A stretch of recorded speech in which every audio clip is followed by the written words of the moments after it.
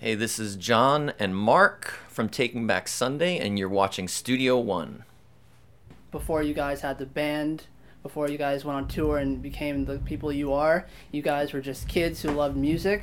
So can you talk about the bands that influenced you growing up and early life before the whirlwind of a life you guys have been embarked on? Yeah. Well, everybody, the thing is that the reason that I think this band works and has worked is because everybody was into such different things, but there was also a middle where everybody would like these same bands, like Fugazi, Yeah. The Clash, Yeah, I think we all were into Nirvana probably at the same Nirvana, time, right? the Beatles. Yeah. We have a few that we all agree on.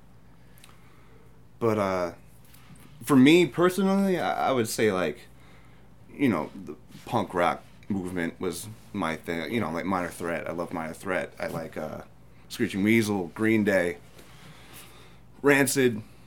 But but like Metallica and the Beatles are my two favorite bands. And I know when you guys were starting out, it's the 90s. It's the way people took in music in that era is completely different from the way we took music in now. And being like playing instruments and getting people together to make music. Talk about how it was like in those early stages too, just like loving music and really like perfecting the craft and like enjoying it and still enjoying it. Well, man, back then you still had to buy music. That was one thing. So, I remember saving up money to go to the used CD store, to get as many albums as I could afford, and that is one thing that it's really it changed a lot, obviously. But like I love that you have like all the music in the world at your disposal now on Spotify or whatever. But there was something about that time when you're younger and it's like, well, I can only afford like 2 or 3 albums this month, so that's what you're going to be listening to. You're just like, yeah. I'm gonna, even if you don't like it that much, you're like, I'm just going to keep listening to this till I like it because it's the only new music I have. So there was something about that, I think, like back in when we were teenagers, that you really sat with records and really got to know them, I think, in a way that you don't necessarily today. Smelling them. Yeah, that's the smell smelling of the album. CD that was a part of it. Yeah. Reading who they thanked. Yeah, like sitting there with the liner notes and everything. And then going out and getting that out. Because if that band that you love thank this band, then they must be something good. Yeah. So that's a lost art. That is an art form in itself that is kind of lost. So that's a little... It's kind of sad. Yeah. And when you guys came together for Taking Back Sunday and you formed the group and the team, how was it when you had your first, like, when you started having your own albums and first projects? Because, of course, like, when it comes to music, we're all fans at the end of the day, but for you guys to have your own thing and having that magic feeling of being like, this is amazing, like, this is, like, my album and project, how was it, like, with your first record and so on and so forth, that feeling? It was awesome. Yeah, I mean, like, even before we recorded Tell All Your Friends, we did a lot of demoing, and we recorded a lot of different studios on Long Island, and even then, like, just the excitement of going into a real recording studio, and like, even if it was just going to be like for your demo that you sold at the shows locally, like, it was really exciting. And then obviously taking the step up to be recording for a label, that was like our dream. So when we were going in to record Tell All Your Friends, it was literally our dream come true. It was amazing. Yeah, I remember hearing Cute Without the E at the studio. Yeah. Like when all the guitars, everything was on it. It wasn't mixed yet, and I remember like specifically hearing that and thinking, wow, we're at a real studio with a real producer and recording for a real record label, and that was cool. And when I think about like longevity and bands and artists that have been around for so long, one of the things that I always tend to think of is like how important it is to carry that feeling still from the beginning, because I can tell that you guys still have that like inner joy and love for it. Yeah. So when you guys think on your career, does it seem like 20 years? Like, does that seem like real, or does it still feel like yesterday? It's weird. I think for me, some things I think about that happened 15 years ago seem like yesterday, and then other things seem like even longer ago than 20 years. It depends what it is, you know, like it just some of those things really stay closer in your mind, and then other things seem like another lifetime. It's weird. Yeah.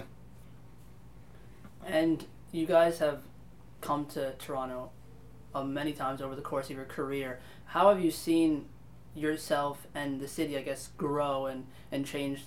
And on that note as well, just like the idea of touring and concerts over the years, how has it been? It's much cooler when people come to the show from when they don't come to the show, and we've had both. Yeah, we've gotten to see it go both ways. Yeah, like there was one, you know, like the first time that we ever came to Toronto, the show was sold out, however far in advance, and then there was other times where there was like 100 people in a room that holds 2,000, where it fucking hurts, you know. Yeah. That's not cool. So at this point, 20 years in, 2 sold out shows at a, you know, fairly large venue. Feels it's really nice. good. It's good. Yeah. And you guys have done shows with massive bands, and the idea of like Warped Tour and where the genre is. How have you guys seen the progression of rock and other bands, and the idea again of longevity? Well, I mean, it's one thing that's been kind of weird is to see like gradually like the bands that we started out with kind of like breaking up, and you know, like there's you know, just like a handful of bands I feel like that we started out with that are still doing it. So that's kind of a weird thing, you know, that you just keep going, and then other people, you know, don't. So yeah, they don't last for whatever reason. And well, it's weird too. I feel like we're also we've not really been great at like keeping up with a lot of what's the new trends in the scene. Also, because when you do it so long, you see a lot of young bands come and go, and in like 2 or 3 years. So I think we've tended to not pay as much attention to like what's happening with more like up and coming bands. It's like, or we could sort of wait like 5 years or so to see how they're doing then, like, and then kind of sit with their album or something. It would also be weird if a 38-year-old, 40-year-old man was listening to fucking like 20-year-old high school. You know what I mean? Yeah. Like, a little weird. Yeah. That's And true. the idea of like making merch and growing up and buying merch from other bands, how has it been to see like people from all ages wearing like your band tee and coming up to you and telling you how much the band has meant to them over the years, and new and old fans, like just the fan interaction over the years? It's amazing. I think one of the craziest things I think was when we hit the point of like making like onesies for like babies, and you know, like where our fans were getting to the point of having kids and like wanting our merch on their babies and children and stuff, and now seeing them come to shows with their kids who aren't even that young anymore. You know, we have a lot. That's crazy. There was a kid. We played Detroit last night, and there was a kid right in the front row. He had to be 10, 11, singing along. Yeah, so that's was cool. pretty amazing. It's really surreal to see that. I don't think any of us imagined that when we were starting out. Now, 20 years, I'm 24, so the record almost like nearly predates. Yeah. So Yeah. for me, the record, what does it mean to you now? When, like, in terms of when you released it back then and now, how special has the record, in terms of the catalog you have released so on, what does it mean to you? Every time we play it, the reaction from people is really the thing that is fun about it. You know what I mean? Like, we're not going to go back and listen to it, tell your friend, you know what I mean? Yeah. We would never do that. Yeah. But yeah, like when we play So Last Summer every night, it looks like Slayer's playing. And it's crazy. And I think that's the most fun thing about it. Yeah, I think that is, you know, well, when it came out and it was fresh for us, obviously, you know, that's a different thing emotionally than 18 years later or whatever, looking back on it. And you know, it's something we're still really proud of. But yeah, like Mark says, it's not like we're spending a lot of time listening to the record or, you know, thinking about the songs that much anymore. But it's the fact that people still care about it and still respond to it the way they do is it's amazing. It's really like it's hard for us to believe at this point, you know. Do you guys have individual moments or moments in the band where you guys have looked at each other and realized, like, this is what I'm doing for my life and this is amazing, and this is what I've envisioned when I was a teenager and I grew up listening to bands? Every day. Every day? Every day.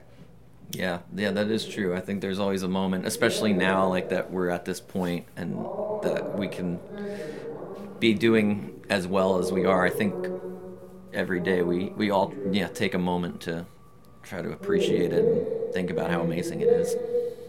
Now, it's kind of special. Next year, not only is it a new year, it's a new decade. And ironically enough, it's 2020, and you guys are celebrating 20 years. How do you guys, if you can envision the next 20 years, or even not even that far, maybe the next step for you guys, what do you see for yourselves? Yeah. Well, I think one reason that we got to this place is that we never really planned for it or tried to do anything to make it happen. We've kind of gone just one step at a time and just always been looking forward to the next record, you know, and the next tour, and you know, we've just continued to do that, and now we're here. So I mean, it kind of feels like we're going to continue in that vein right now. You know, we're thinking about our next record now, and next year will be about getting into the studio and writing together and recording. So, you know, kind of just it's hard for us, or it's hard for me to picture what 10 years from now is going to look like. More gray hairs? More gray hairs, that's true. We'll maybe be moving a little bit slower on stage, but, you know. I thought about that. Yes. You know, Social Distortion is like 30 years or 40, something nuts, you know, and they definitely don't move that much. Yeah, on stage. well, makes sense. What are they, like in their 50s now? Yeah, or in like the 50s. Yeah, Yeah. I mean, it catches up to you, you know. Everything hurts on me right now. Everything. Yeah. Right here, my lat, it all hurts, man. Yeah. It doesn't go away. On that note too, how important is it, because you guys you probably can't even count the amount of shows you guys have done over the years and festivals. How important is to stay healthy on the road and being on a tour bus and all the different ways that you guys get to shows?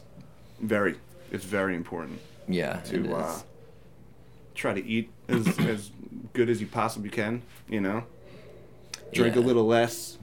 Yeah. Smoke a little less. Because a lot of, like, as a fan, we don't see, like, that side of an artist, and we come to the show and we see the concert and we see that experience, but we don't see the back end of how hard it is to show up to show and stuff like that. So yeah, it's better that people don't. There's a lot of very unglamorous things that go into touring for, you know, 6 weeks on a bus. So it's better that people don't see too much of that, you know. Yeah. But yeah, you gotta if you don't maintain, you're not gonna be playing. You know, we're playing for 2 hours a night, so that's a lot. So yeah, you know, yeah, it gets. I think as it goes, I'm realizing like sleeping is very important. You know, like when you're younger, you can get away with, you know, like getting 5 hours of sleep a night for like a month or so. And it doesn't work long term though. Like I feel like you got to prioritize like getting a full night's rest these days and like drinking lots of water. Right. Staying hydrated. You got to stay hydrated, John. Going out for a nice meal John. instead of eating like pizza every day or something, you know. I've been vegan for 3 months. You know what I mean? I had to. Yeah. Mac and cheese, it just wasn't working for me anymore. Now, as the final note, if you could go back to 1999 and when you released the record, what's one thing you guys would individually tell yourselves if you could go back then? Just an advice you would tell yourselves, or just something you've learned over the years that you would pass on? Calm down. everything's gonna be fine. Yeah, that I would agree with that 100%. That's definitely what I would tell myself. Yeah. It's gonna be fine. Just You don't have to take it worry. easy. Just keep doing what you're doing. It's gonna be okay. That's perfect. Yeah. It's an absolute pleasure to talk to you guys. Thank you. I know I'm only 24, but I definitely grew Well, up listening to a appreciate bunch of that. bands, and it's incredible to me that I even have the chance to talk to you guys. So again, Awesome. amazing. Yeah. Well, thank you. Nice talking to you. Appreciate that, man. We will release you now. Alright, Out of we're this- free out of to this Like, go. maybe. Out of this dungeon. Maybe cut out the old talk a little bit. You know. Hey. Good show. Thank you, man. Appreciate it. Thanks, man. Have a good show. Train.